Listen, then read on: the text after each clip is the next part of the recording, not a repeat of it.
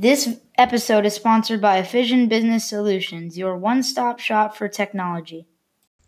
This was supposed to be a regular podcast. I promise you it was. But then Tom McDermott and I started talking about Manchester United, and man, did it take a turn.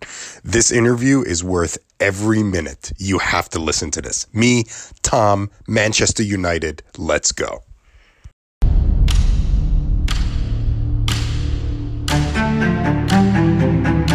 Balotelli, Aguero!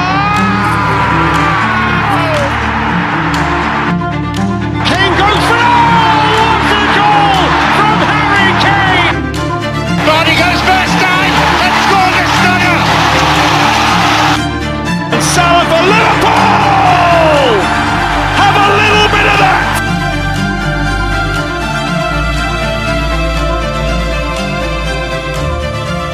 All right, Tom.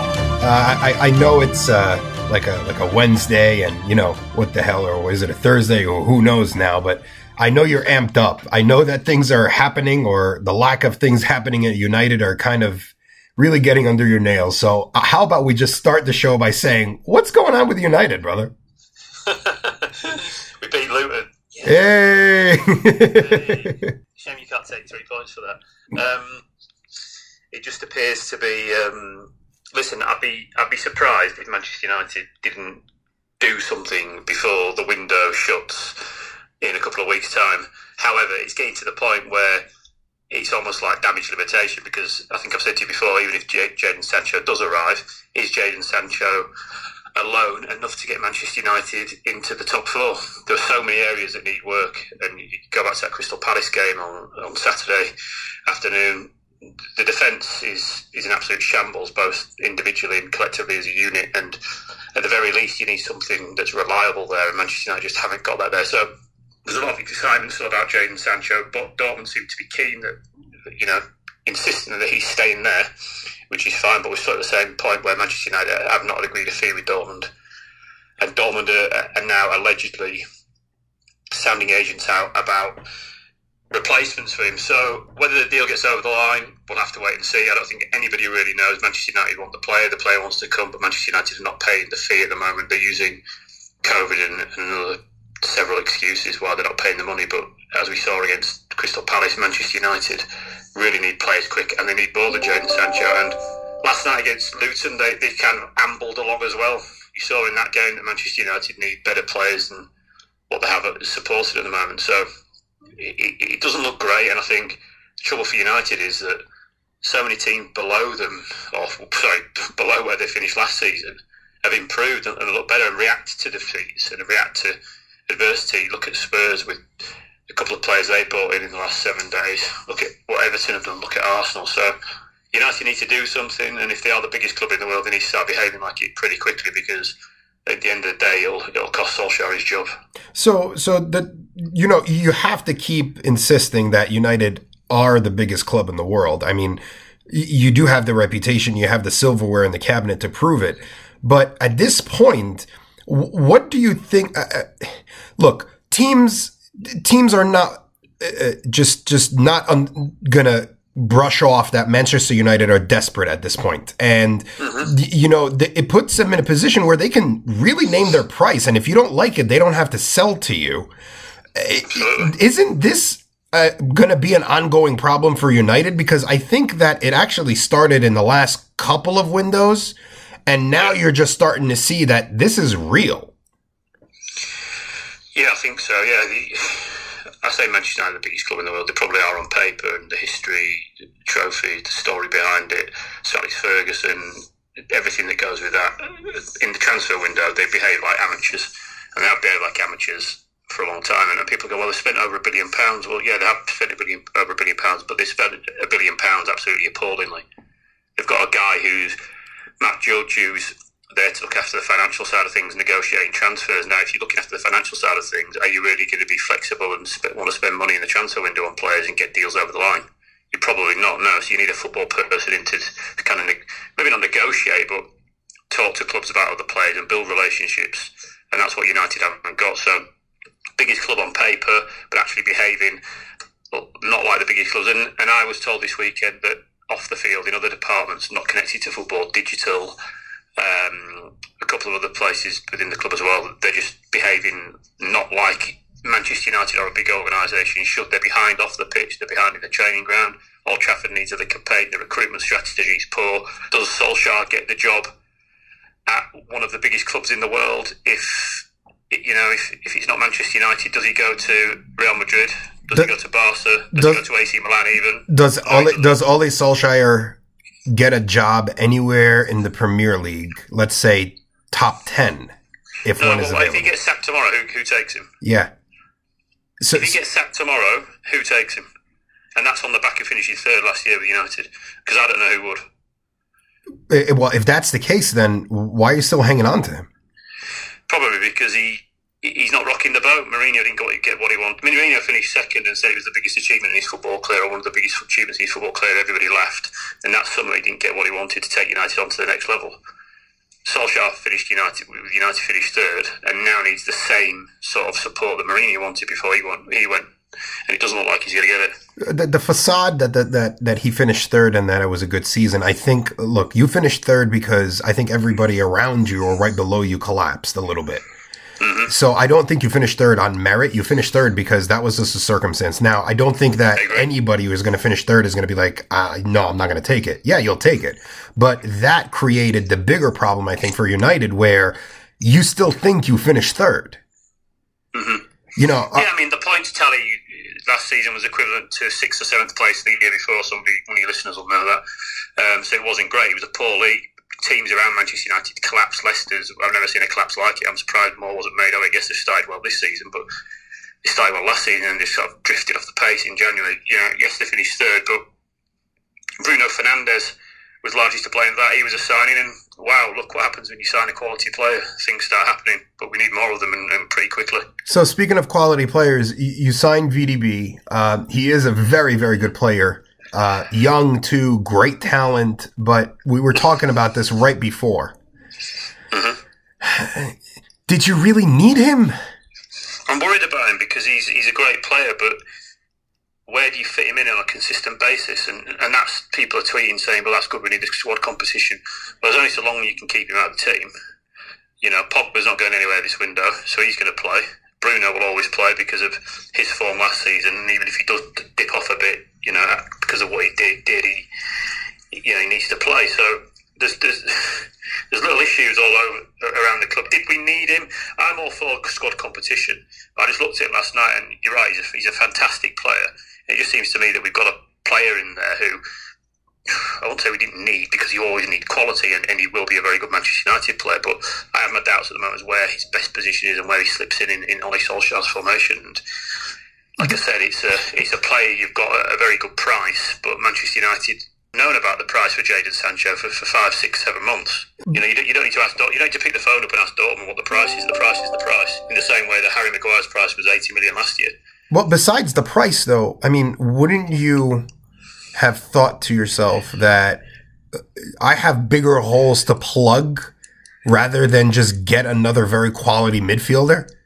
Absolutely. I mean, I think that Jadon Sancho, the goals are not so much the problem for Manchester United. I mean, I know they were at the weekend, but as we saw last night, you bring the best top three on, Rashford, Martial, and Martial didn't play last night, Rashford and Greenwood last night, and you will get goals. But the problem is defensively and individually and collectively as a unit, United are not very good, and they need better players in those positions. If you put Manchester United, a commanding central defender, Upamecano and maybe Telles at left back, and you get them bedded in for 10 to 12 games, Manchester United might have played Crystal Palace, played poorly, but would have probably come away with a 1-1 draw and said, that was a bad day, but let's get on with it, we haven't lost. When Manchester United players aren't at it at the moment, they lose, because they haven't got that quality behind.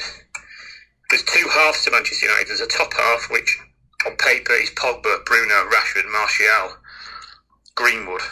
He's entertaining, he scores goals, it creates chances, and it will, on its day, cause problems for people.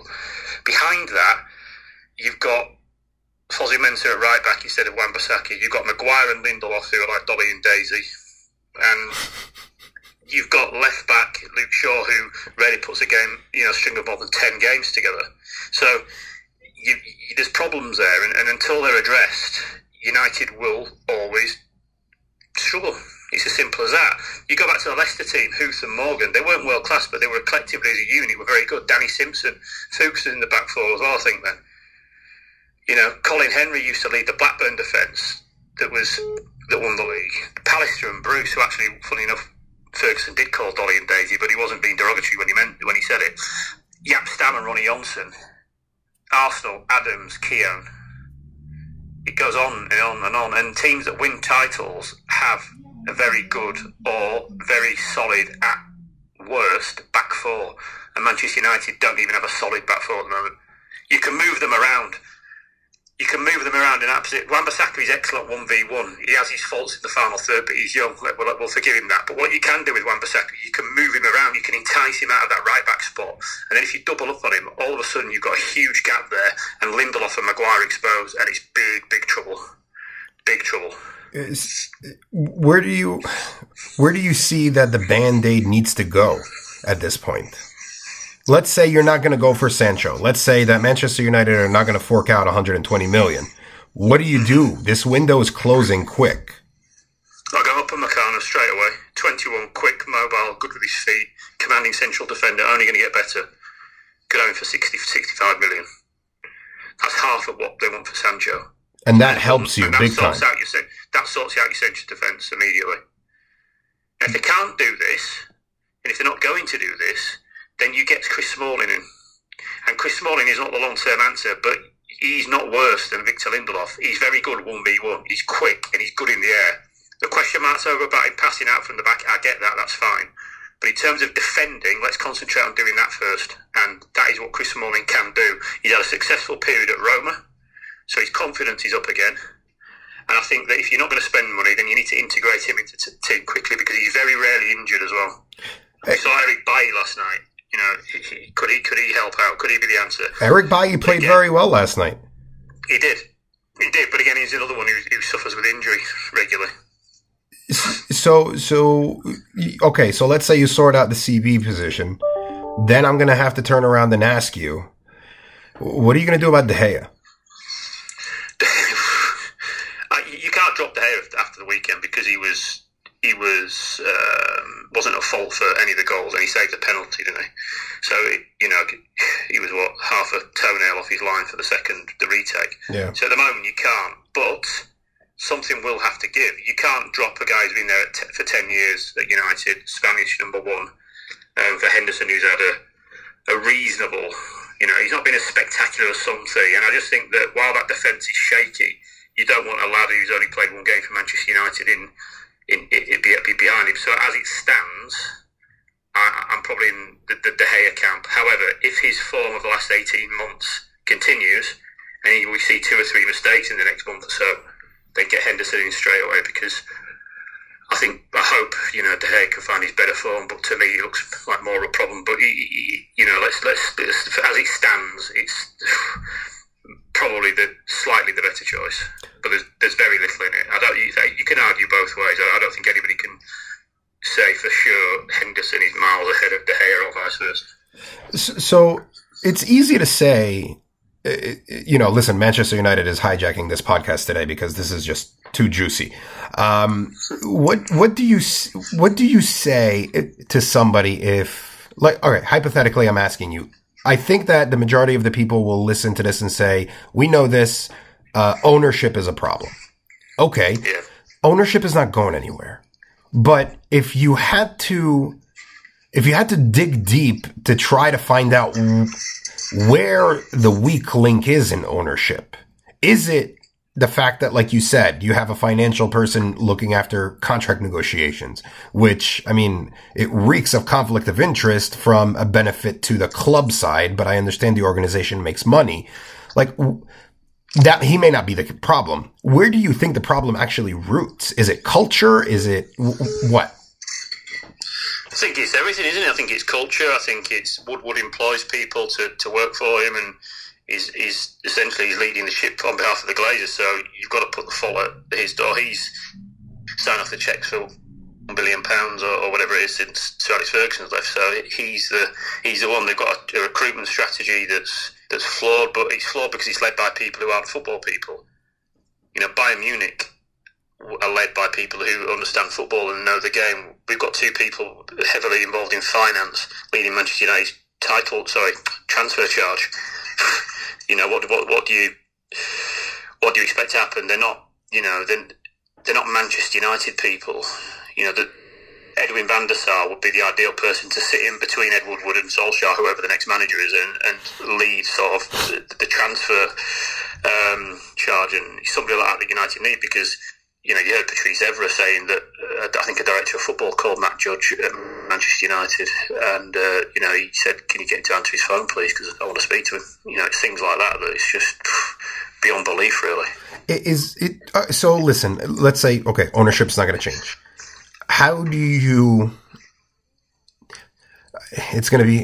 stomach supporting a team knowing that the ownership isn't sharing anywhere near the same ambition as its fan base? I did a series of tweets earlier on about this, and it's United fans don't have to accept it, and they won't accept it, but it's the reality. It's what you see. It's what you see every few years. It's how United behave. They don't sign the best players to help managers. Mourinho had his faults, had his problems. He was probably never going to work in the end, but he didn't get support in that final transfer. He took United to second, wasn't supported. Solskjaer's taken United to third, and as it stands, hasn't been supported. So the same problems are there, and my prediction is this: Manchester United finish outside the top four. It may be worse before that, but let's say end of the season, Solskjaer will be sacked, replaced by somebody like Poch, and then Poch will perform a minor miracle, get United into the top four. United will spend money, and then after that, he'll be left with the same thing again as what Mourinho and Solskjaer have. He won't be supported. There's nothing to suggest that won't happen again, and that's just going on what we're seeing year in, year out at his club. So United fans haven't been near a title since Sir Alex Ferguson left. That's 70% of a decade, is it? Yeah.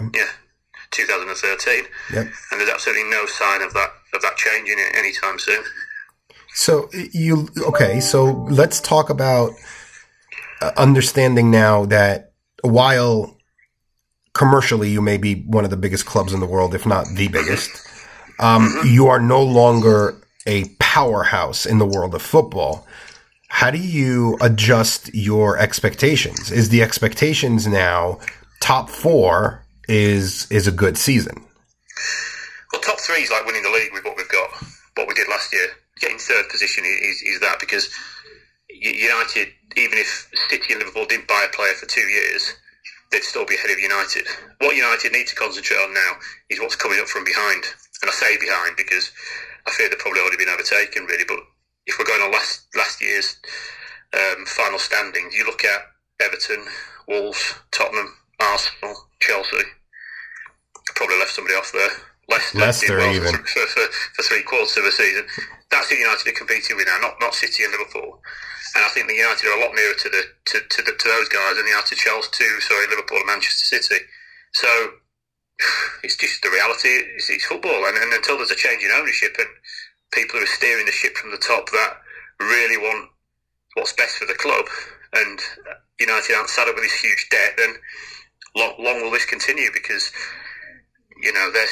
their pockets and their finances are still being looked after, and sadly that doesn't reflect on the pitch and the players that United have signed. But again, you go back to the Bruno Fernandes. You sign a player, Bruno Fernandes' quality in January, United getting top four, right, finish third. If he doesn't arrive last January, there's no way United are getting anywhere near that.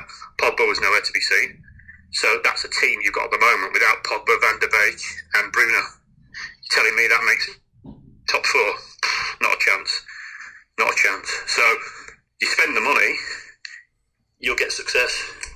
If it's spent right. And by the way, Solskjaer has been proven, I think, since all the managers that have been at Manchester United, I will say this for Solskjaer, all the managers that have been at Manchester United, Solskjaer has spent money the best, if I can say that.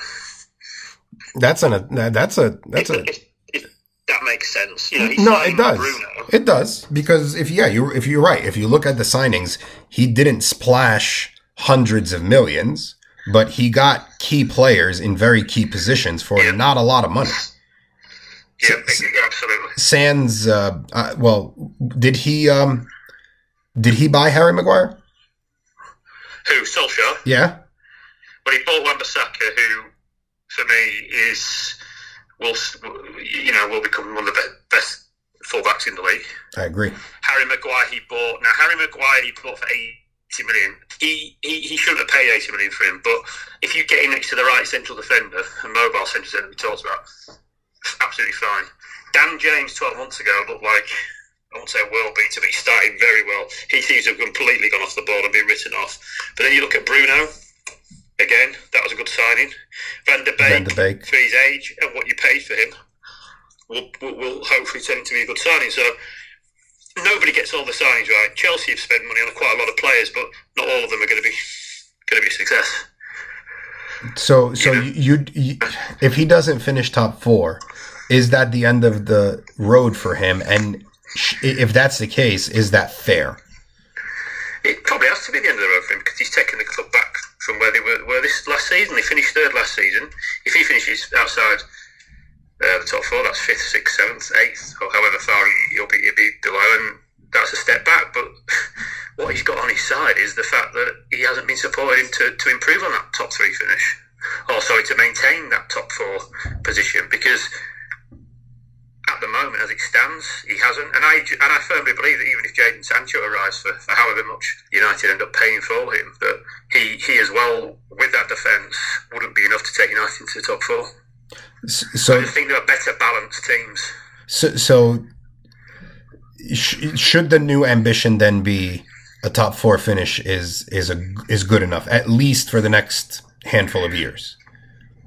I don't think under the current owners and with Solskjaer as manager, Manchester United can do any better than that. Honestly, I don't. So, okay, well, speaking of spending money and trying to back the manager, what have you heard? Is there any movement on the transfer list at all on the United side?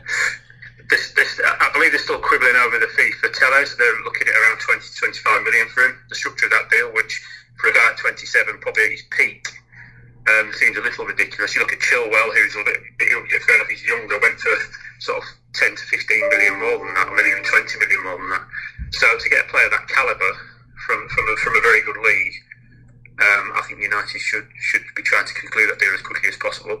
And then with Sancho, it's as you were really, and now unless there's a Van de Beek up the sleeve somewhere and a sign that Manchester United fans are not aware of, or a nice surprise, shall we say, then let's hope that's the case. But at the moment, it doesn't look like it. It does look pretty bleak. But again, a lot can change. It's just a case of Manchester United paying and agreeing the fee. Now, all the work in terms of wages and agent fees has been set up. It's just a case of getting it right with the clubs and agreeing fees. But why Manchester United have not concluded deals at this point is beyond me. They should have been in 2 to 3 weeks before the guys reported back to pre-season, because now you've got to reintegrate them. There's a fitness. They've got to get up to speed with the league. It's hard, isn't it? It's difficult. The Premier League is not for the faint of heart, honestly. Especially, you could be a good player in any other league, and you're going to come into the Premier League. There is a high likelihood that you're going to struggle in your first season.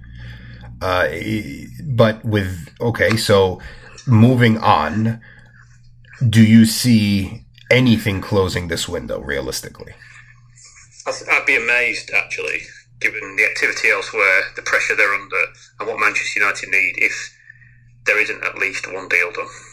Is it going to be Sancho? It would be, and you know what? My money would probably still be on Sancho, but I think that with United, you can never tell.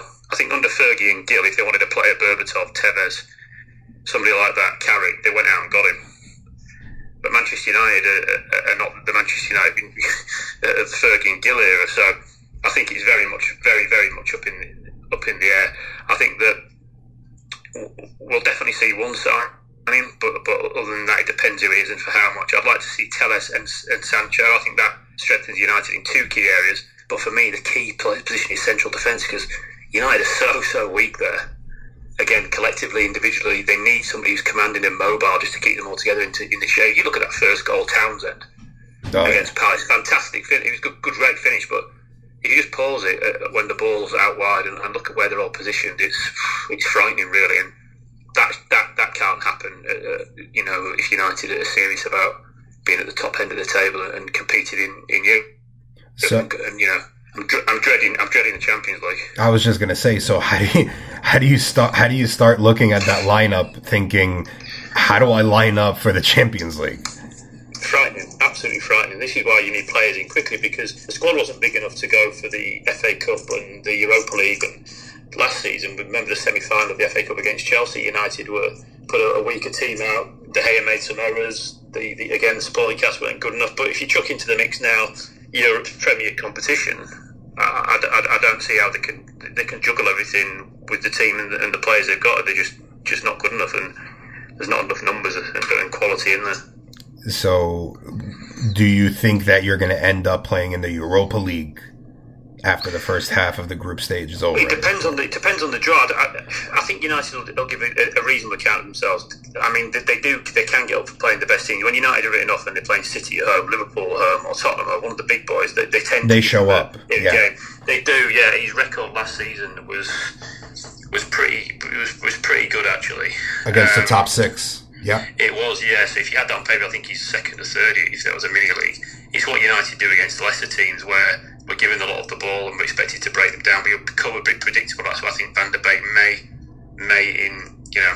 cause a bit of unpredictability for when we line up against the opposition. But certainly in terms of winning those trophies, you can forget about that. I think if United qualify through their group for the knockout stage of the Champions League, they'll be doing well. But any further than that, no. But Europa League next season, I fully expect United to finish outside the top four. Anything that you're coming out with anytime soon in the media that you want to plug in? Yeah, I'm asked quite a lot actually about Henderson. It's not Pogba or Van der Beek and Bruno. It's De Gea and Henderson, and there's a bit coming out in the UK online edition of the Sun tomorrow.